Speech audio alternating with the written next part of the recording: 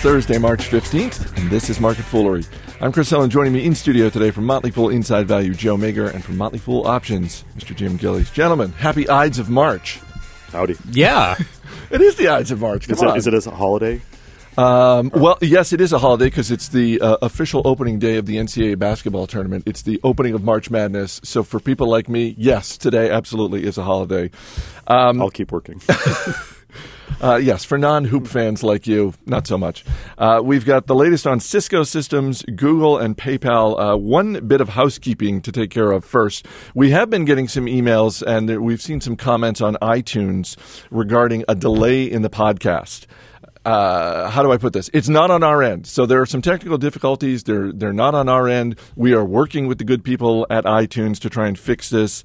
But if you're seeing a delay, I'll just say one more time. The fastest way to get our podcast is with the Motley Fool app, which is free. You can download it from iTunes. You can get it on your iPhone. You can get it on Android. Motley Fool app does have Market Foolery and Motley Fool Money. That's the fastest way to get it. Let's move on. This morning, Cisco Systems announced it is buying NDS Group, a video services provider based in the UK, for the cool sum of about $5 billion in cash. Jim, I know they got the cash over at Cisco Systems. They have a lot of cash. Should they be spending it on this? Is this a smart acquisition for them? Well, I mean, is it a smart acquisition? They've made a lot of questionable acquisitions over the years. Yeah, I was going to say this seems like it's at least a little bit more aligned with their business than it does. The flip cam. Yeah, it's no flip cam. I mean, and I think it's a good acquisition in the sense that they are broadening what they're calling their videoscape strategy, which is to help a lot of these video providers. Your cable providers, Rogers Communications and TELUS, two of Canada's big three, are already customers, helping them better deliver video content quickly, safely, securely, that sort of thing. And they do have the cash. I looked this morning, they've got about $47 billion in cash on the balance sheet. They generate about $10 billion in free cash flow a year. I mean, cash got to go somewhere, Yeah. Can't keep raising the dividend and buying back shares, I suppose. Because that would be terrible. Well, I mean, it hasn't worked so far. Unfortunately, they've poured a lot of money into buybacks over the years, and without much in the way of shareholder value appreciation. Unfortunately, I think we talked a little bit earlier that largely too they're trying to help spur some growth initiatives. When you're as large as they are, it's hard to keep growing. So you got to start growing by acquisition. So. I think it'll. I looked at it, and it's not a cheap acquisition.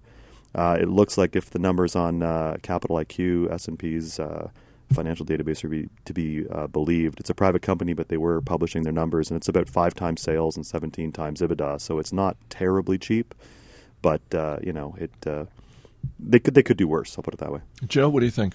I shrugged when I saw this. I mean, it's a very shrug-worthy acquisition. I agree with Jim. It's like, they paid a good bit for it, but it's not the worst valuation I've seen.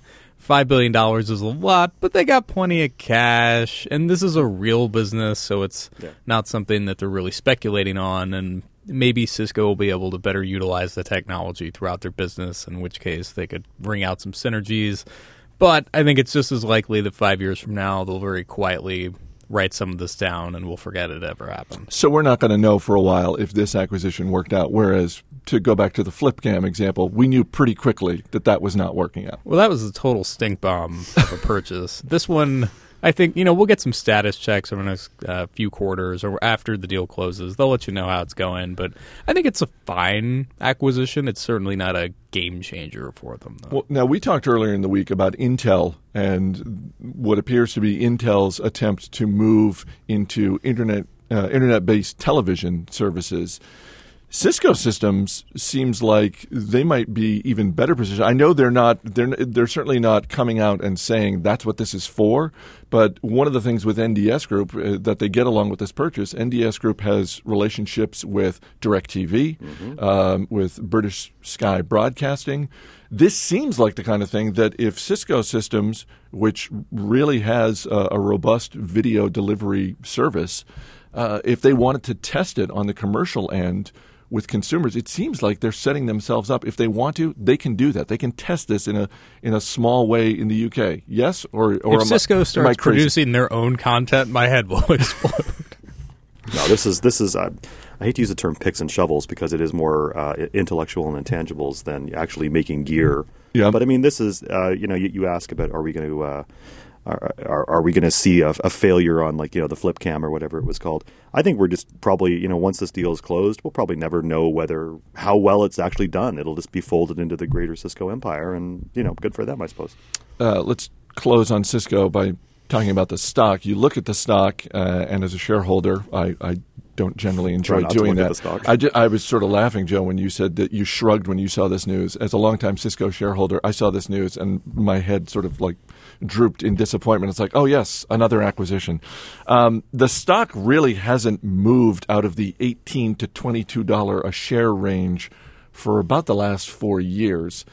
What do you think a deal like this does for shareholders? As a shareholder, should I be excited by this? Is this going to move the stock in any meaningful way, or are you just sort of avoiding this altogether? Yeah, the market didn't seem too happy with it, not in a big way. But yeah, the market has many concerns about Cisco. One is that they have a core franchise in routing and switches. It's basically getting chipped away at by cheaper competitors, and then they're taking good money and putting it after bad and putting it elsewhere. Now, the market does like that they've gotten a lot more discipline in terms of returning cash on the dividend side. To Jim's point, the repurchases, I bet if we went back and looked at the ROI on the purchases of share repurchases, it would be catastrophically bad. You would be very depressed. It would involve your head. Let's not do that then. Okay, sorry. In this case, yeah, I think there's also somewhat of a signal with the market's reaction today, not only that they paid a good bit for it, but also a little bit of, investors just like you being let's not stray from this concept of returning cash to shareholders. And part of the thesis of buying Cisco today is they do have a lot of cash and they can put it to work, but shareholders also want John Chambers and friends to be very responsible with that. Jim, what do you think? Would you buy shares of Cisco? I would not buy shares of Cisco. I actually, in fact, have an option position on Cisco that I'm using to bring out some income about every quarter. Because the stock has been so moribund for the last few years, that's actually what's attractive to me on that particular strategy. But as a buy, and it's going to go to the moon, no, I'm not terribly interested. And this deal, I don't think is going to be. I mean, they're buying a company that has roughly $1 billion in revenue. Again, if Cap IQ's numbers are correct, that's not going to move the needle at Cisco. I mean, big picture, tech hardware is just such a brutal industry to stay ahead of the curve on. And once you build your lead, everyone chases in after the profits you're making and cuts you off at the knees on price. And before you know it, you're Dell. And HP is pulling the same move on you. And before you know it, you're HP. So. Well, I'm just glad that my moribund stock is working for Jim's option strategy. So's Jim. A patent that Google filed back in 2008 is starting to get some attention. It is a patent for ringback ad technology. Some people, my father-in-law being one of them, if you call his cell phone, instead of hearing a ring while waiting for him to pick up, you hear music playing. Most people that you call here in the U.S., they don't customize their phone like that. It's just hearing the ring. And so now companies are looking to make money off of that time by inserting ads, audio ads, in place of the ring. Joe, I think you like this idea. I do. I think it's clever, and it's a way to monetize that kind of dead air experience. Obviously, some people, including I think Jim, would be annoyed with something like this. Yep. But I think a potential appeal, if you're Google, is using this as a way to subsidize low-cost phones. So, for example, like with Amazon Kindle, like we talked about earlier, that you mentioned, you place ads on there, and it helps pay for the experience. So it gets you in the door at a lower price. Yep.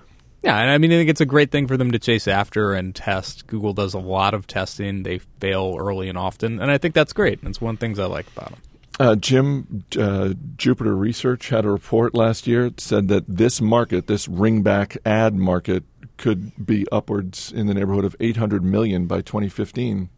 If Google gets a slice of that, that's... Yeah, so if Google captured... If that's accurate, and there's never any shortage of, shall we say, inaccurate market projections... but if that's even accurate, if Google captured 100% of that, it would add a whopping 2% to their top line. I can think of if this became fairly commonplace on, for example, Android-enabled phones, I can think of no better way to keep me on an iPhone. Is there a privacy concern here? Because I can see the next step in this being that it becomes very targeted, so that Joe, if you're a year from now calling your wife, not only is an ad served up, but it's an ad maybe for a flower shop or something shop around the corner. Yeah, I mean something like at some point, isn't there a risk that this becomes invasive? I think there would be a perception of it that some people would be creeped out. It's like the first time you logged into Gmail and you saw an ad served up related to an email you were in. Like, that was a creepy experience. Yeah. But we all kind of got over it because it's a better offering than everything else out there. And I think of all the creepy things going on the web, including with Google and with Facebook, this would be kind of low down the list. But so we've lowered our bar to the extent that we're not creeped out anymore. Yeah, something's got to be obviously creepy for me to be freaked out. But yeah, I do think you'd have a lot of people who the first time they experienced that would be a little bit confused. I just love that we're basically, to Jim's point, that we're basically setting the bar. It's like, well, it's not as creepy as fill in the blank. But Google would say, I suppose we're already there. Yeah, I mean, Google would say if the ad is relevant, then that's a win. What would Jim say? I'm going to stay on my iPhone. Finally, The Motley Fool is featured in a cover story on USA Today. Today's issue of USA Today has a cover story on the effect of the NCAA basketball tournament in the workplace. This is one of those companies, we actually embrace it. So there'll be the games, the televisions around the company that are normally set to Bloomberg and CNBC and that sort of thing, they'll be set for the NCAA tournament games. Our own colleague Matt Trogdon, there's a photo of him in USA Today. We had a class earlier in the week that Matt was running, teaching people about sort of how to pick brackets.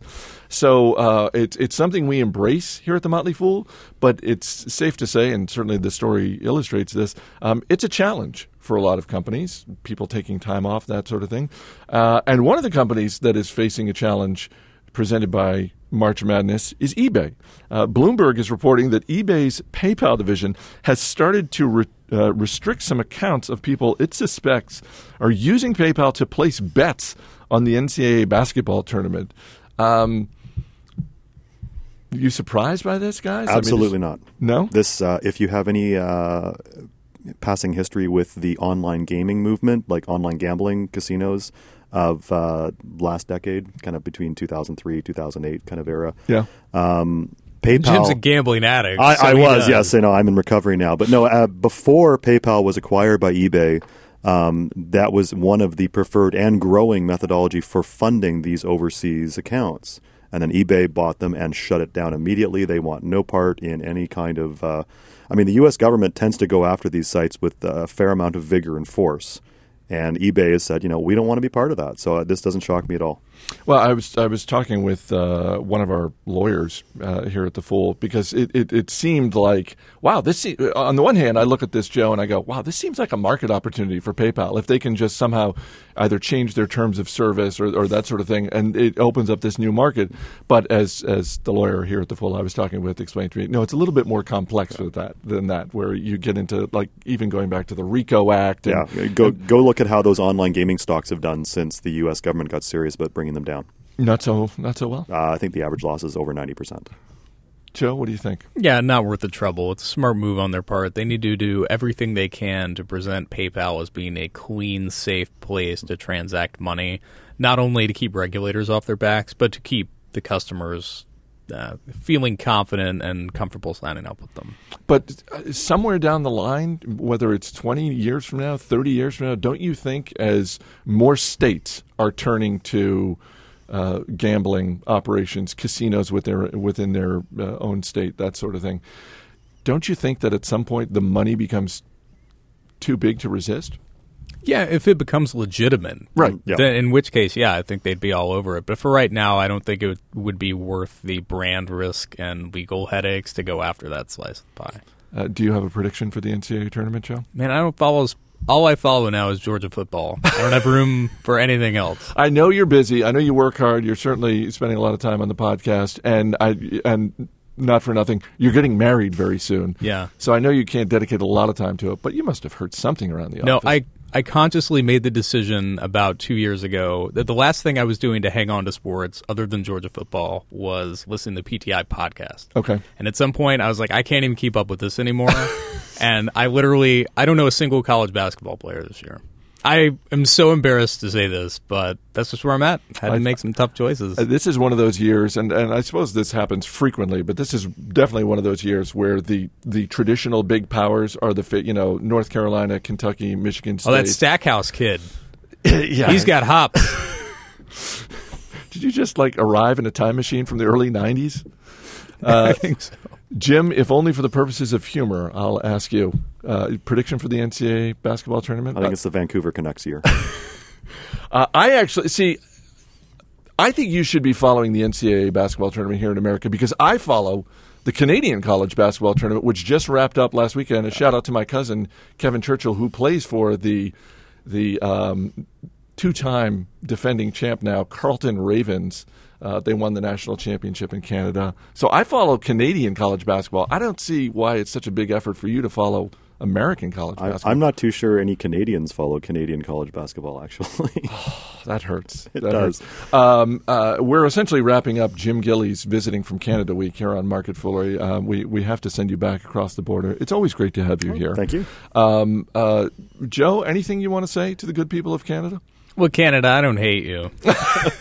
We got an email. Yeah. We got an email indicating that maybe you hate Canada. Yeah, I called Canada a frozen, barren wasteland earlier this week. I realize it is not, in fact, a frozen, all of it. A frozen, barren wasteland. The operative word there being all of it. Some of it is. I'm sure there are many nice Canadians other than Gillies and the late Peter Jennings. William Shatner. We love Shatner. We love Bare Naked Ladies. We're sorry about Nickelback. Yes, and Martin Short is starting to wear thin, so if you could do something about him. I don't know how to answer that. All I know is just, as I said earlier, in a fit of irony, he's now on the judging panel for Canada's Got Talent. On that note, Jim Gillies, Joe Mager, guys, thanks for being here. Good night, Canada. As always, people on the program may have interest in the stocks they talk about, and the Motley Fool may have formal recommendations for or against, so don't buy or sell stocks based solely on what you hear. That's it for this edition of Market Foolery. Our producer is Matt Greer. I'm Chris Hill. Thanks for listening. We'll see you on Monday.